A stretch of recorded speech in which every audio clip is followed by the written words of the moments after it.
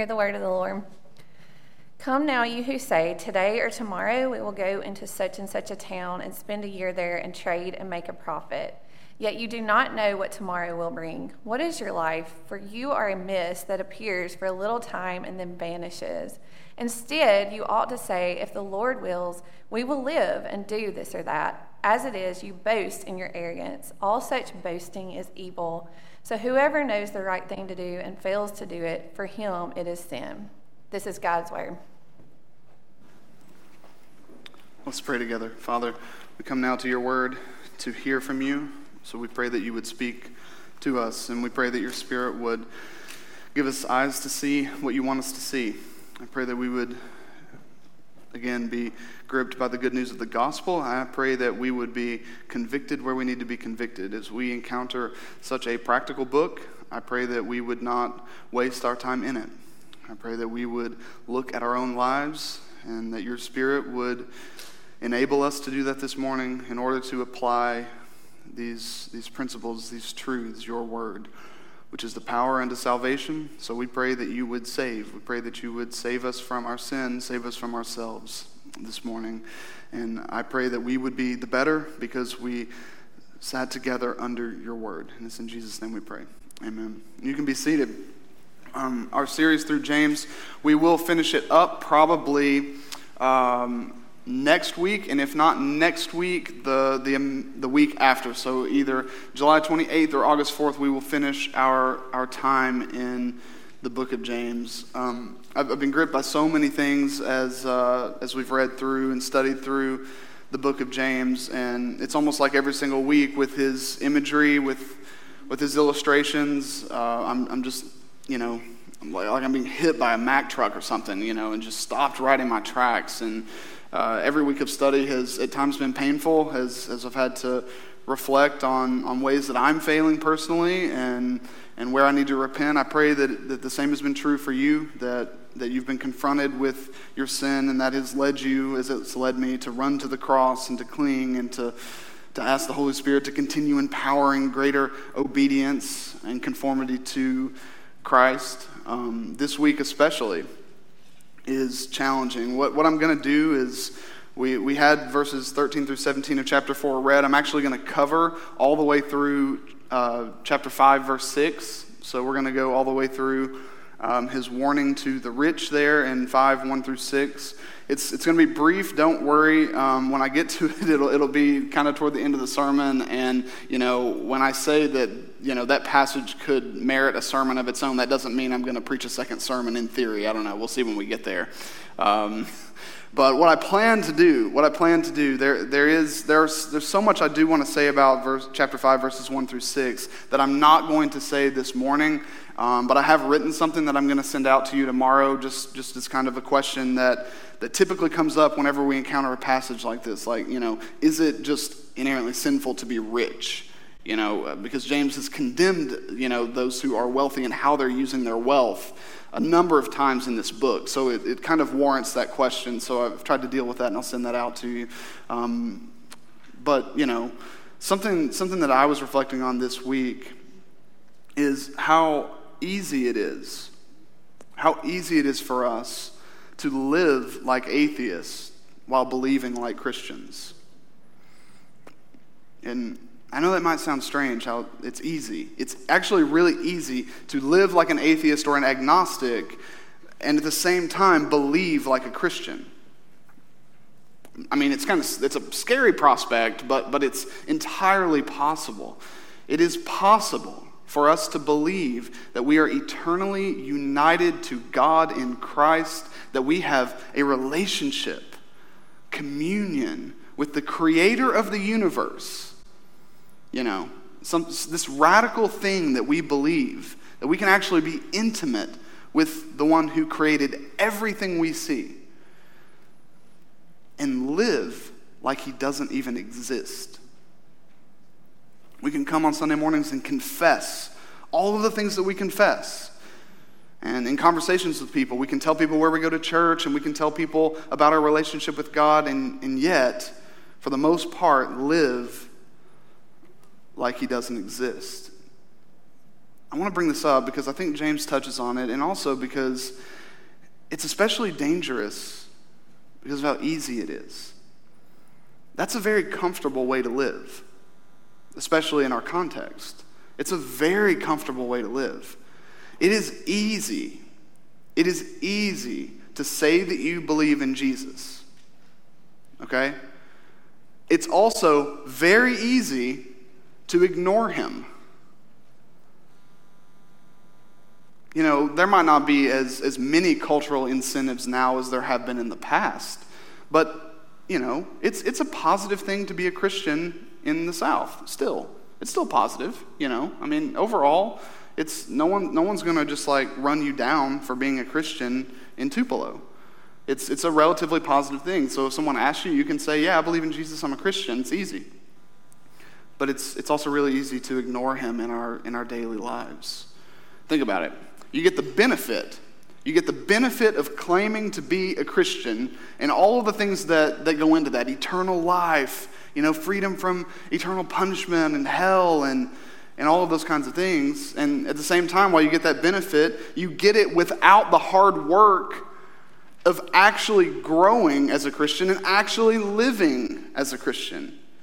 So you get to claim the benefits without the hard work. You believe the things that Christians believe, and yet you live as if God doesn't exist. Just think of a normal week. Think of a normal week. I'm not talking about like the highs or the lows. I'm just talking just a, you know, run-of-the-mill week. You know, just an average week for you. You know, what's your average week look like? You know, not a week where you have a major life decision to make, or, you know, your world crumbles beneath your feet, or you get amazing news. Those weeks that are easy to forget.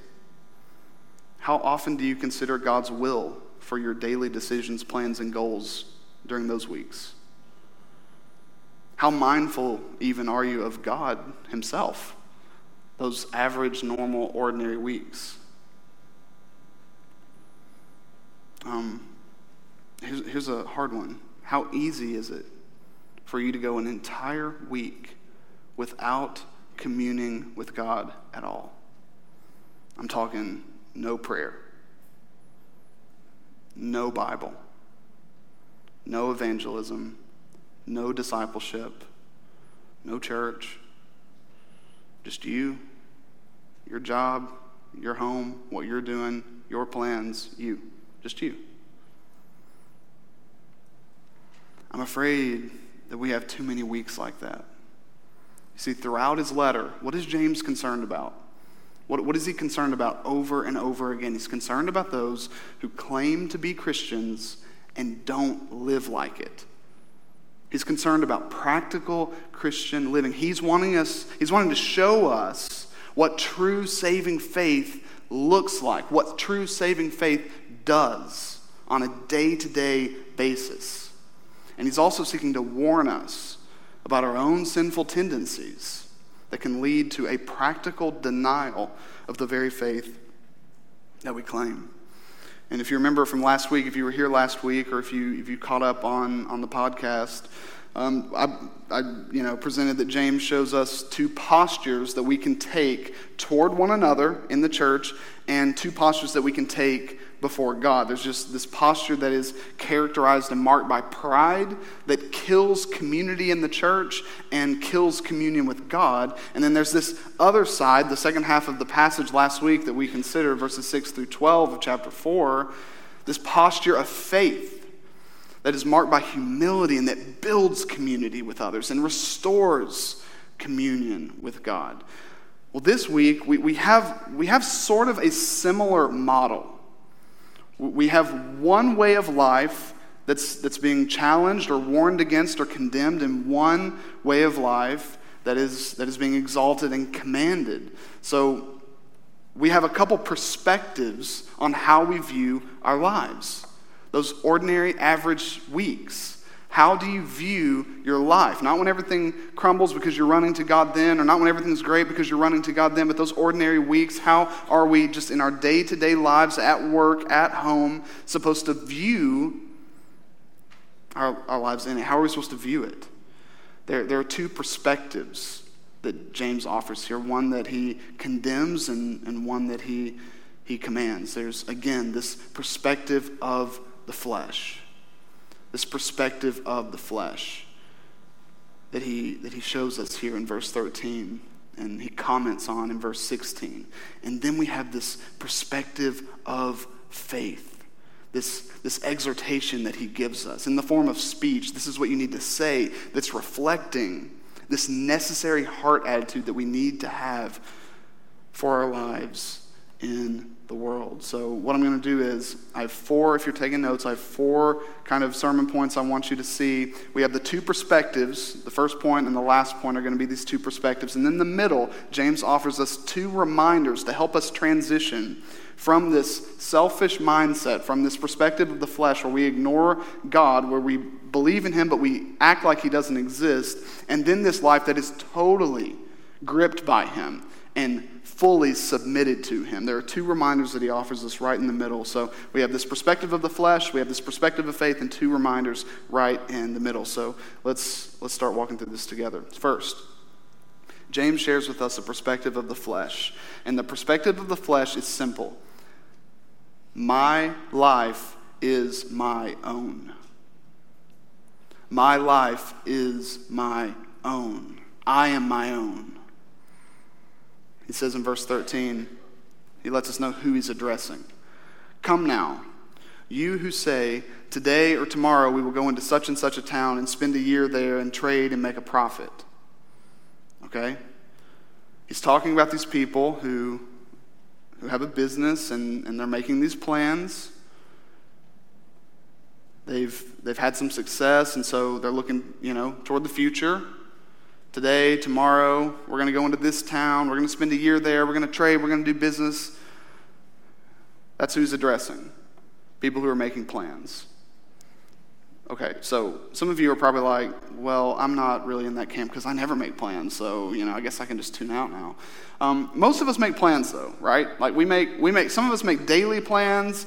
Most of us make weekly plans. We make plans at least for vacation. Some of you guys are like, nah, sometimes I just feel like going on vacation. I just book something and go. Well, I envy your life. Most of us are not able to do that. We have to plan like way in advance. And some of you are like expert planners. Actually, there's like a few of you in here that if we were planning a family trip, we would probably go to you and have you plan our family trip for us, just because you're so good at planning. But we make plans all the time. We make vacation plans, we make 5-year plans, we make 10-year plans. We have retirement plans. We talk about the future all the time. And most of the time, we talk about the future with certainty. We don't think twice about it. We don't think twice about, the fact that, actually, I might not even be alive next week. It's next week I'm going here. Next year, this is where I'm going to be. We make plans all the time. James is addressing those who have had success. That's the context. They've had success in their work. And so they're planning their next ventures. They're planning for what's coming next. They are masters of their own lives. The days belong to them. And whether you realize it or not, a lot of the time we act like the days belong to us. We'll make a plan for what we're going to do later in the week. On this day, this is what I'm going to do. So, right here in the middle of this, it kind of forces us to ask a question, because James is about to condemn this, by the way. He's about to condemn it. He says, here's what I'm addressing. Those of you who say today or tomorrow we will go into such and such a town, spend a year there, and make a trade and trade and make a profit. So those of you who make plans, talking to you. Then he says, yet you do not know what tomorrow will bring. What is your life? For you are a mist that appears for a little time and then vanishes. So he's coming after people who are making plans. So it forces us to ask a question. Is it wrong to make plans?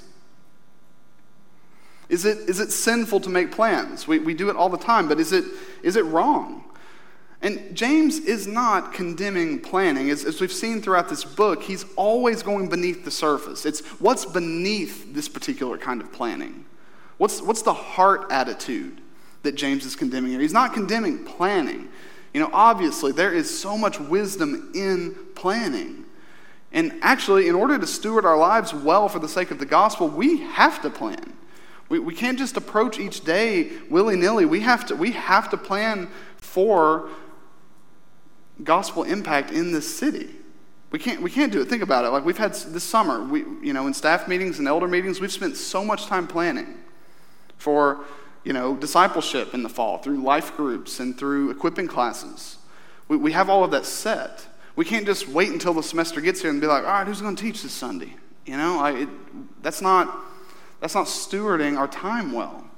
It would be irresponsible for us. It would be neglectful of your spiritual growth for us to just, approach it with a callous, it doesn't matter. I don't want to presume upon the Lord. I don't even know if we're going to be here in the fall. So why would I make plans for the fall?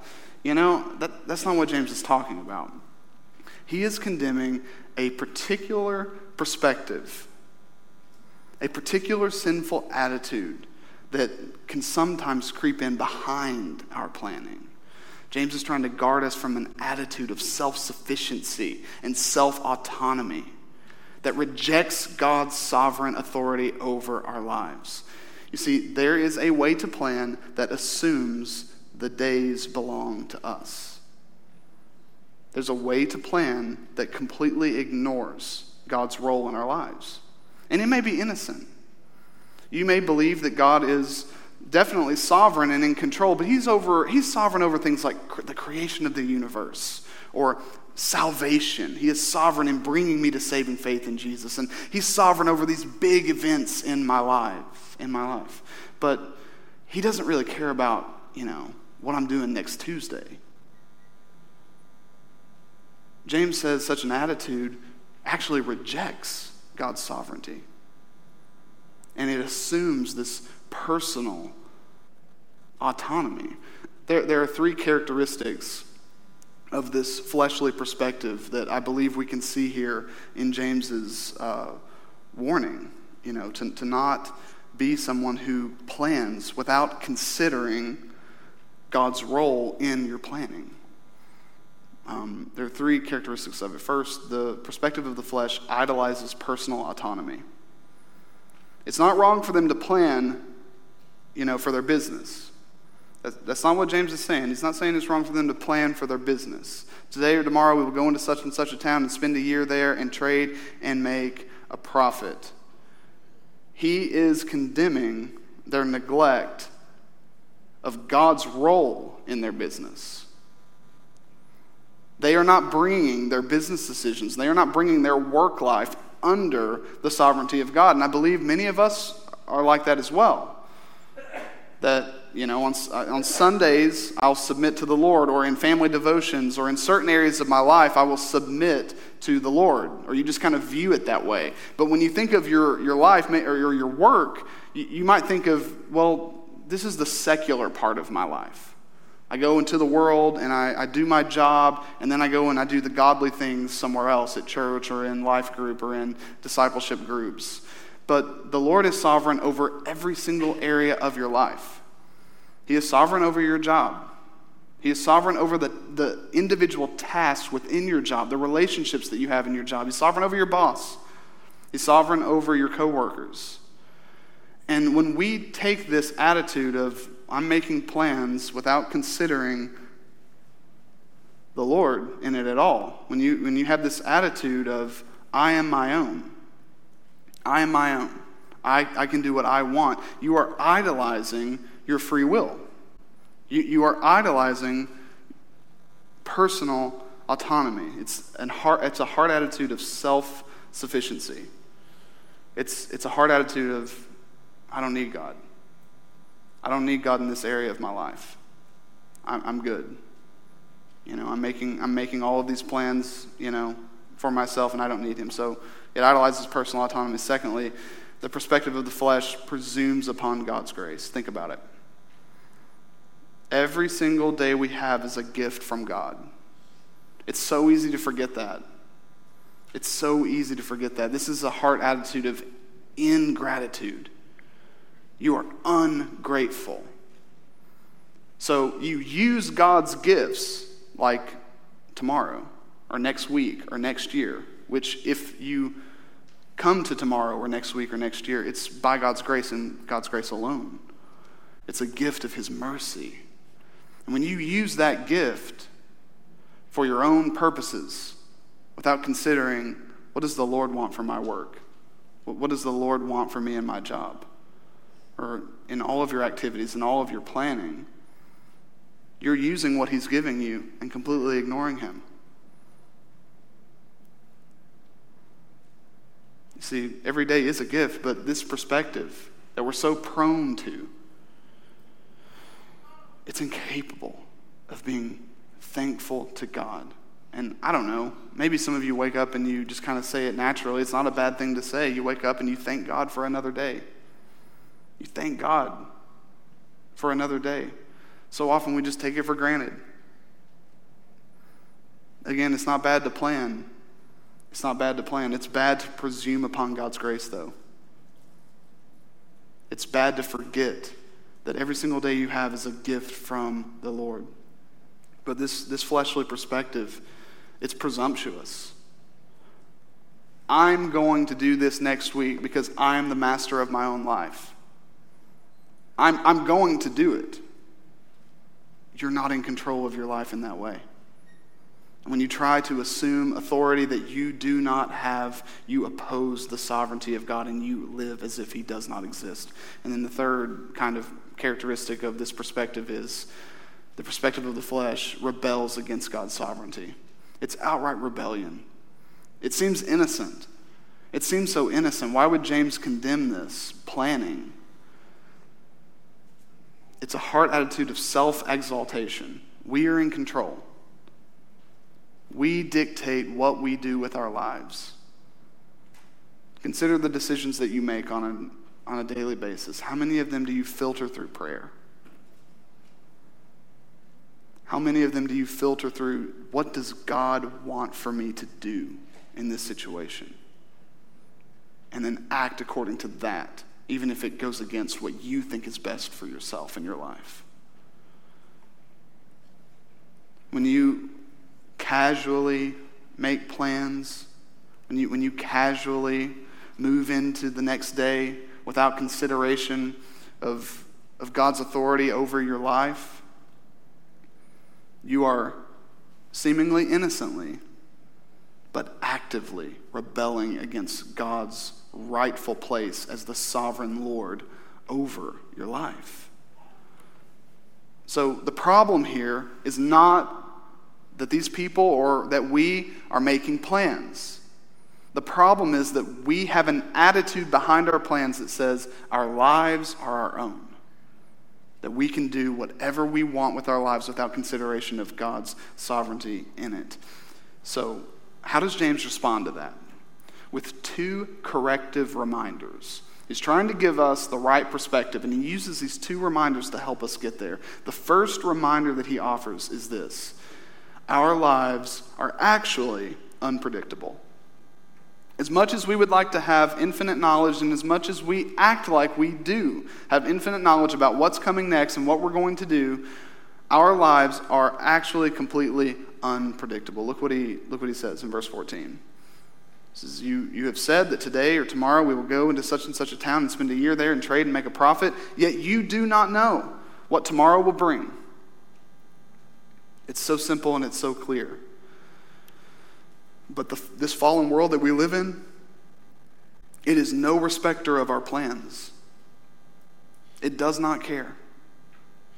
You know, I read a tragic story about a family that, was on vacation, and this man was playing with his kids on the beach, just like we did like a month ago. Like just, you're right there on the shore and you're just kind of playing in the water, and it's shallow. You're not out where it's deep. You're not out where you see there could be any danger. And he's just playing with his kids, and there was this wave that hit him. It was a little rougher than some of the other waves had been, and it hit him really hard, and he falls, and it killed him. Right there. Right there. You think they had plans for dinner? They probably had plans for dinner. Some of you had similar stories where you've made so many plans. And because you live in a fallen world where sin is ever present,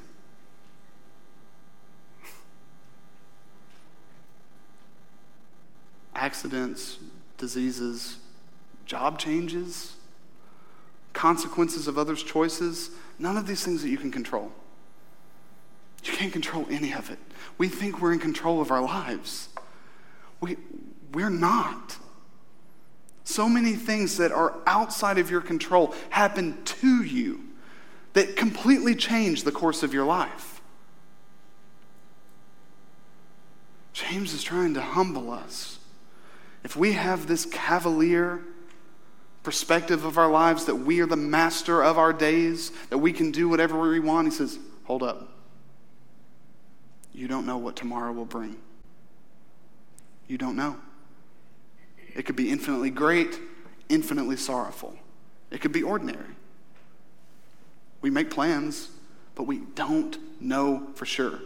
We can't know. But not only is this fallen world no respecter of our plans, the Lord himself is not subject to our plans. Okay? You don't put the Lord in submission to you. He is not under your control. You can make plans all day long, but God does not submit to us and our plans. That's not how it works. God is not a genie. And I know some of you probably know that, but just as a reminder, he's not a genie, okay? And, you know, if you remember years ago, all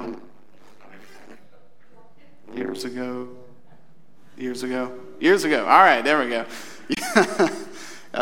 Actually, just a couple months ago, we'll say it a different way. A couple months ago, we took our boys to see Toy Story 4, okay? And that was one of the first, actually, I think it was. That was the first movie that Jude and Jack, and John was there too. He actually made it through it as well. Actually made it through, at the movies. We took them to see Incredibles like last year, and man, it just did not go well.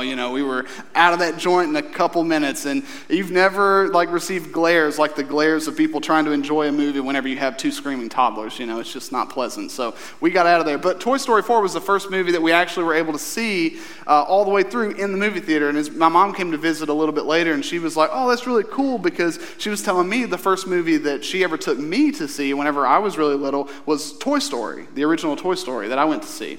And so it was just kind of cool to hear that. But it made me think of all those really great movies in the mid-'90s era. You got Toy Story and The Lion King and Aladdin came out around then. It made me think of Aladdin as I was studying this, because you have the genie, and I'm not talking about the new one. It's the Will Smith. Is Will Smith the genie in the new one? Yeah, the Will Smith genie. And it might be great, but Robin Williams is genie. Okay, that's the real genie. It made me think of it, and Genie in the movie Aladdin, he's a slave, right? He has all this power, but he's a slave. He's in the lamp, and he has to do whoever rubs the lamp. They have authority and power over Genie to tell him what to do. And that little line from Robin Williams is hilarious. I'm not even going to try to impersonate him, but where he says, I have phenomenal cosmic power, itty bitty living space, that line. Don't we treat God like this so often when it comes to our own lives and what we want? We try to put him in itty bitty living space. We want him to have all this power to do whatever we want. Okay, newsflash. That's not how it works. He's not subject to your plans. You can make the best plans. You may think that these plans are the absolute best for your life. The Lord's sovereign over all of those things that can happen in this fallen world. They don't take him by surprise. And he uses every single bit of it for your absolute good. God's plans for you are infinitely better than your plans for yourself, even if his plans for you include pain and suffering and sorrow. His plans are best. So as you make plans, you see what James is trying to do? He's trying to bring us to a position of humility under God.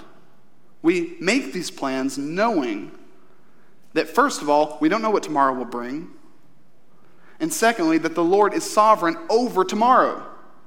And he's sovereign over next year. We don't know what's going to happen, but he does.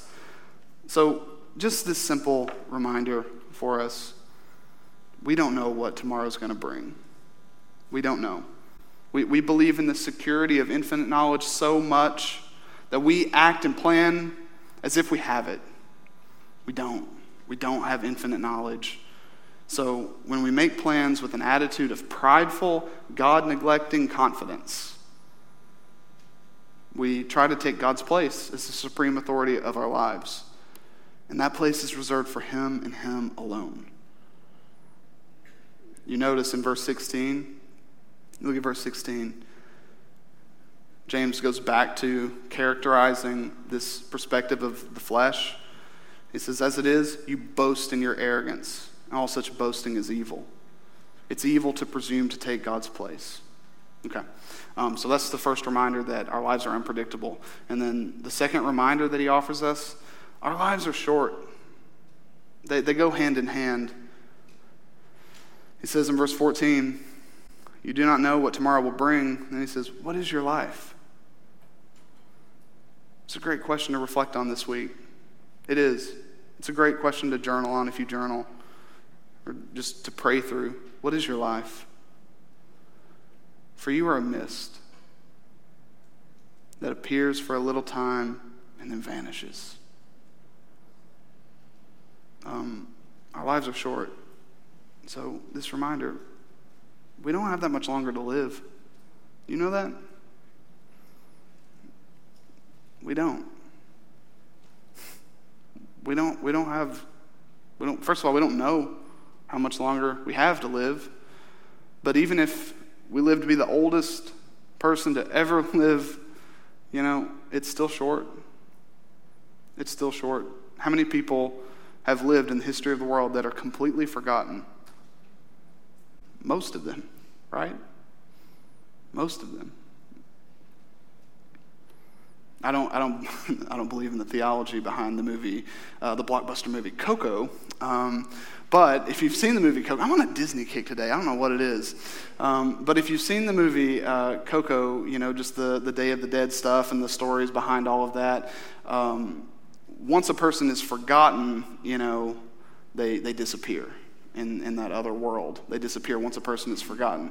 All that to just say, if you're familiar with the movie, maybe it'll give you a picture. We're all going to be forgotten. Okay? So if you're trying to just puff yourself up in your life now, you need to remember, you're a mist. What is your life? You don't have much longer to live, and one day you're going to be completely forgotten. We're going back to Ecclesiastes to get really depressed. But I did look up something else that was really depressing. There were two more things that were really depressing. The first was, I started thinking about that. How much longer do I have to live? And I was like, I'm sure there's like some kind of, creepy app that someone's created to actually tell me how much longer I have to live. And I looked some stuff up, and there's actually something called the death clock, if you are not aware. And if you really want to be depressed this afternoon, just look it up, the death clock. It tells you how many seconds you have left to live. It's obviously an estimation. It's based on your age, and gender and like health and just different things like that. And it just gives you an estimate, or average based on all those stats. But it kind of puts this clock up and it counts down all the seconds. Man, it was Kendall. It was sobering to see it. I'm not going to lie. Because we all actually do have a death clock. We're going to die, all right? And it's going to be far shorter. It's going to be far shorter than we think. Okay, our lives are short. Something else that kind of depressed me this week, but it made me think of it, was seeing what ministry is going to be like in 30 or 40 years here through the Face app thing I saw from all you guys. On social media, I got to see what you guys are going to look like in 30 or 40 years. Man, ministry here is going to be wonderful, It's just going to be great. But, for some of us, it's like, oh my goodness, am I actually going to look like that? And we're confronted with our mortality. We don't have that much longer to live.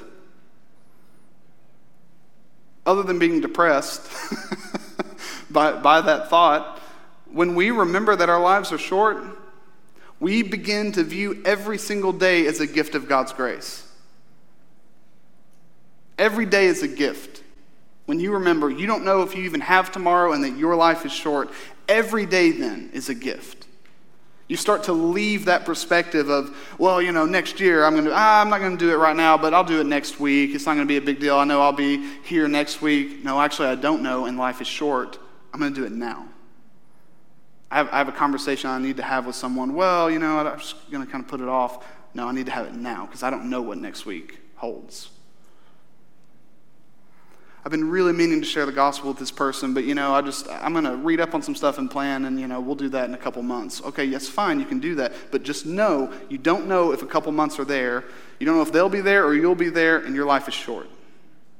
It helps us see every single day as a gift of God's grace, and it also helps us to make the most of every day, to maximize our time. So 2 questions. How are you spending your short time on earth? Don't think about the time you've spent. Some of you might be thinking about how much time you've wasted. Think about the time you have. Every second is a gift of God's grace, and every second we are closer to the end of our lives.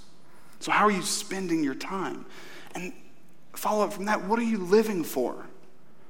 What are you living for? What is your purpose? And how does that apply in your family, with your friends, at your job? What changes do you need to make? Some of you might need to make changes now because you are realizing that your life is short. You just don't have that much time left. So these 2 reminders.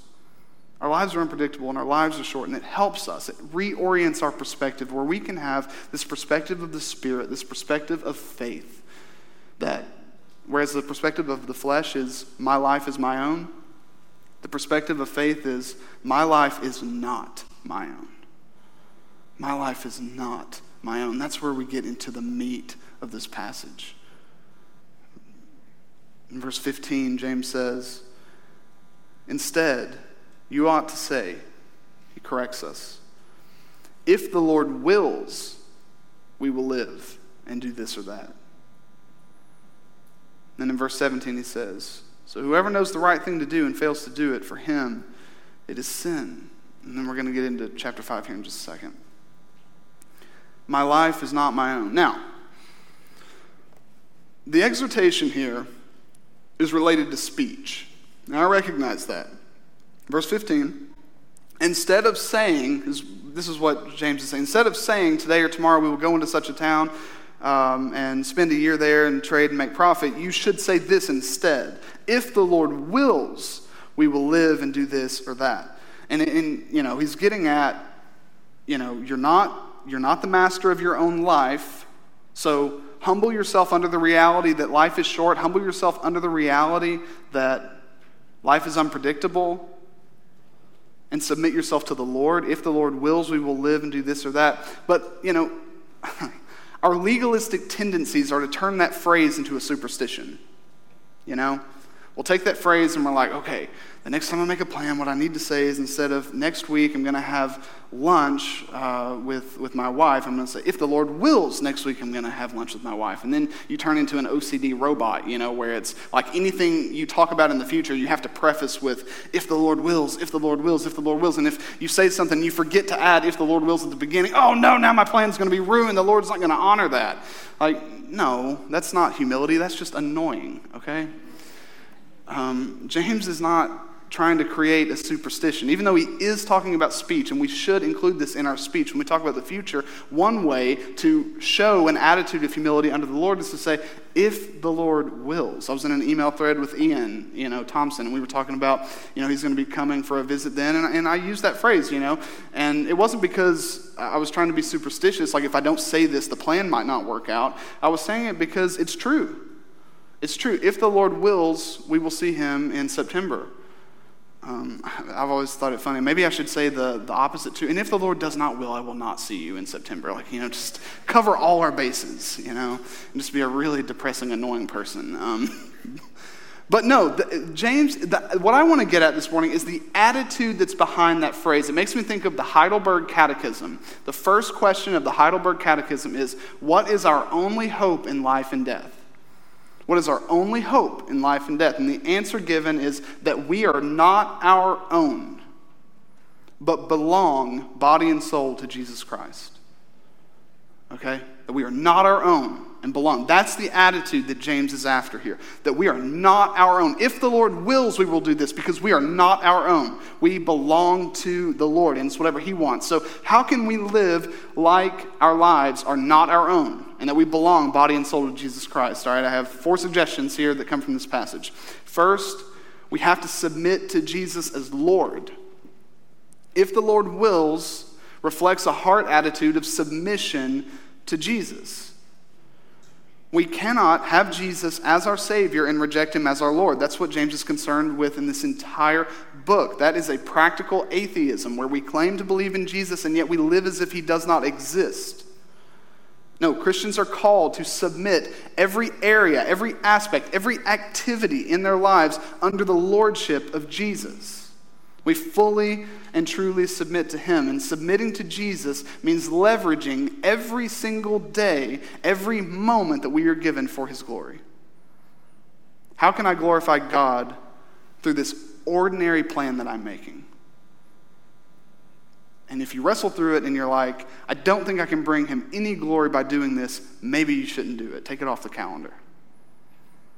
That's what it looks like to submit to Jesus as Lord in your planning. How does this bring Jesus glory? Maybe ordinary. Maybe the most ordinary thing in the world. I'm going to have lunch next week with this person. How does it bring Jesus glory? I'm building this person up. I'm seeking to build them up. Or there's a hard conversation I need to have, but it will bring them closer to Jesus. Submission to Jesus means asking, how can I steward today for the glory of God and the good of others? Because guess what? Today is all you have. Today is all you have. Tomorrow is unknown. Your life is short, but Jesus is Lord. If the Lord wills, you will do this tomorrow. But submit your life to Jesus today and leverage today. Leverage these moments. Leverage this afternoon for his glory. We don't have time to waste. So first, submit to Jesus as Lord. Secondly, how can we live like my life is not my own, but I belong to Jesus? As we trust in the sovereignty of God. If the Lord wills, reflects a heart attitude of trust in God's sovereign power. We need to recognize, and we always forget this, that God is sovereign over all of our plans, all of our days, all of our actions. He is the one who is in control. Trusting God's sovereignty with the future creates freedom from worry. Because these reminders that James gives us, I don't know about you, but when I read it, I was tempted toward worry. You know, plans provide us with security, where we feel secure. I know what's going to happen tomorrow because it's on my calendar. When we're confronted with this realistic reminder that you do not know what tomorrow will bring, and that you are a mist that appears for a little time and then vanishes, it causes us to worry about the future. I don't know. It's like walking in a dark room and you're just feeling around. You know, you're a little scared. You don't know. You don't know what's in front of you. But when you recognize that that is the state of your life, that's reality. You don't know the future. Your life is short. And you trust in God. That's what if the Lord wills indicates. When you trust in the sovereignty of God, it frees you from worrying. You don't have to submit to the temptation to worry when you're submitting yourself under the sovereignty of God and trusting to Him, because you know you are held by the one who does know what's coming tomorrow. You know that you are being directed and guided and led by the one who knows the very moment that you will leave this earth. He knows how short your life is. He knows what's coming in the future, and He is the one who is planning all things for your good, even when He overrides your plan. So trust.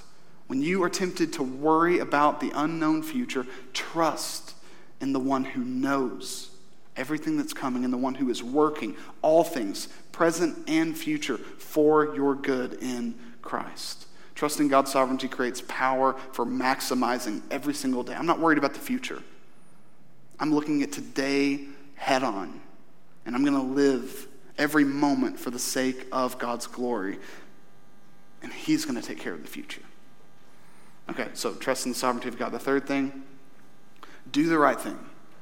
How can we live like our lives are not our own? Do the right thing. Look at verse 17. Verse 17 feels so out of place from this passage, okay? It feels like it's just randomly planted in this passage.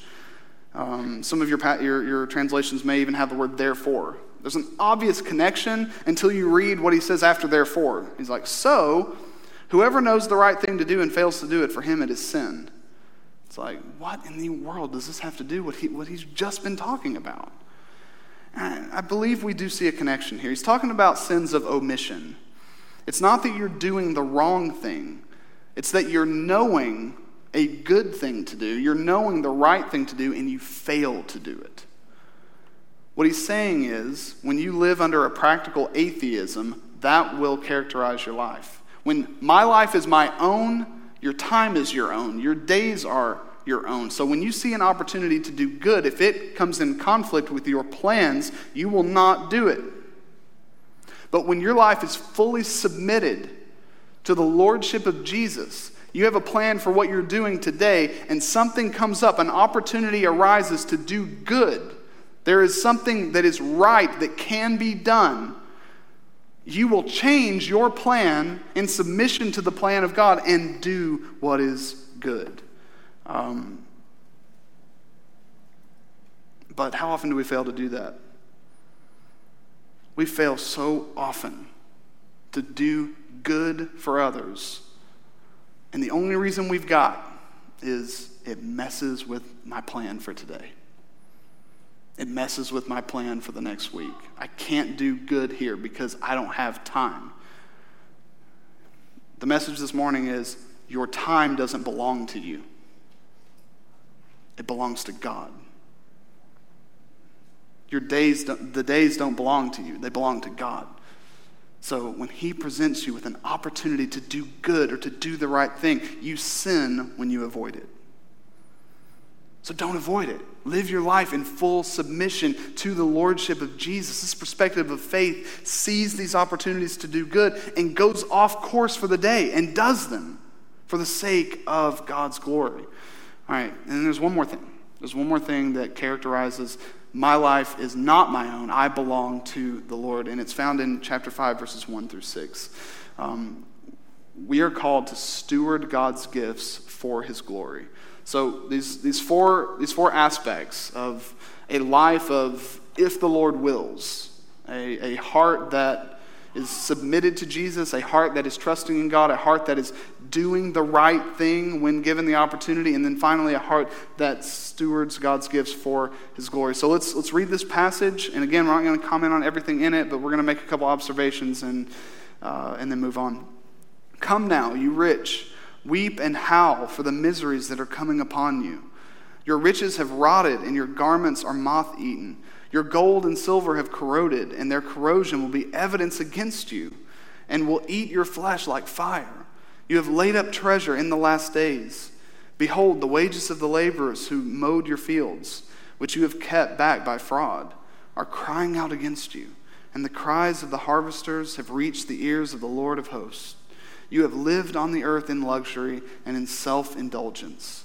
You have fattened your hearts in a day of slaughter. You have condemned and murdered the righteous person. He does not resist you. All right, definitely a hard word. When we approach our resources as belonging to us, that they are our own, no matter how much we have, but when you approach it with this attitude of the flesh, and we're all prone to it, you will use God's gifts for your selfish purposes.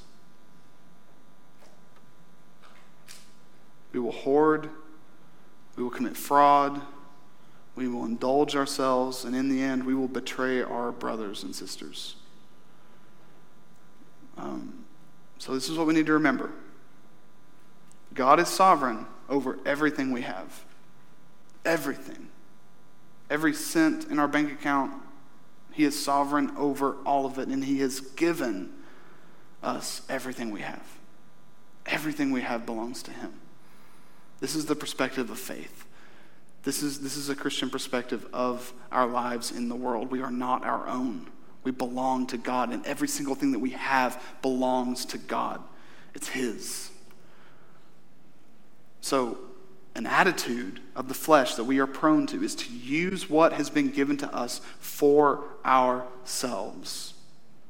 But an attitude of the Spirit, a perspective of faith, uses God's gifts for his glory and the good of others. When we see that our lives do not belong to us and everything we have belongs to God, we are not our own, we will approach God's gifts. We will use God's gifts for his glory and for his good. We will be empowered to freely let go of our gain when we realize both our resources and our very selves belong to God.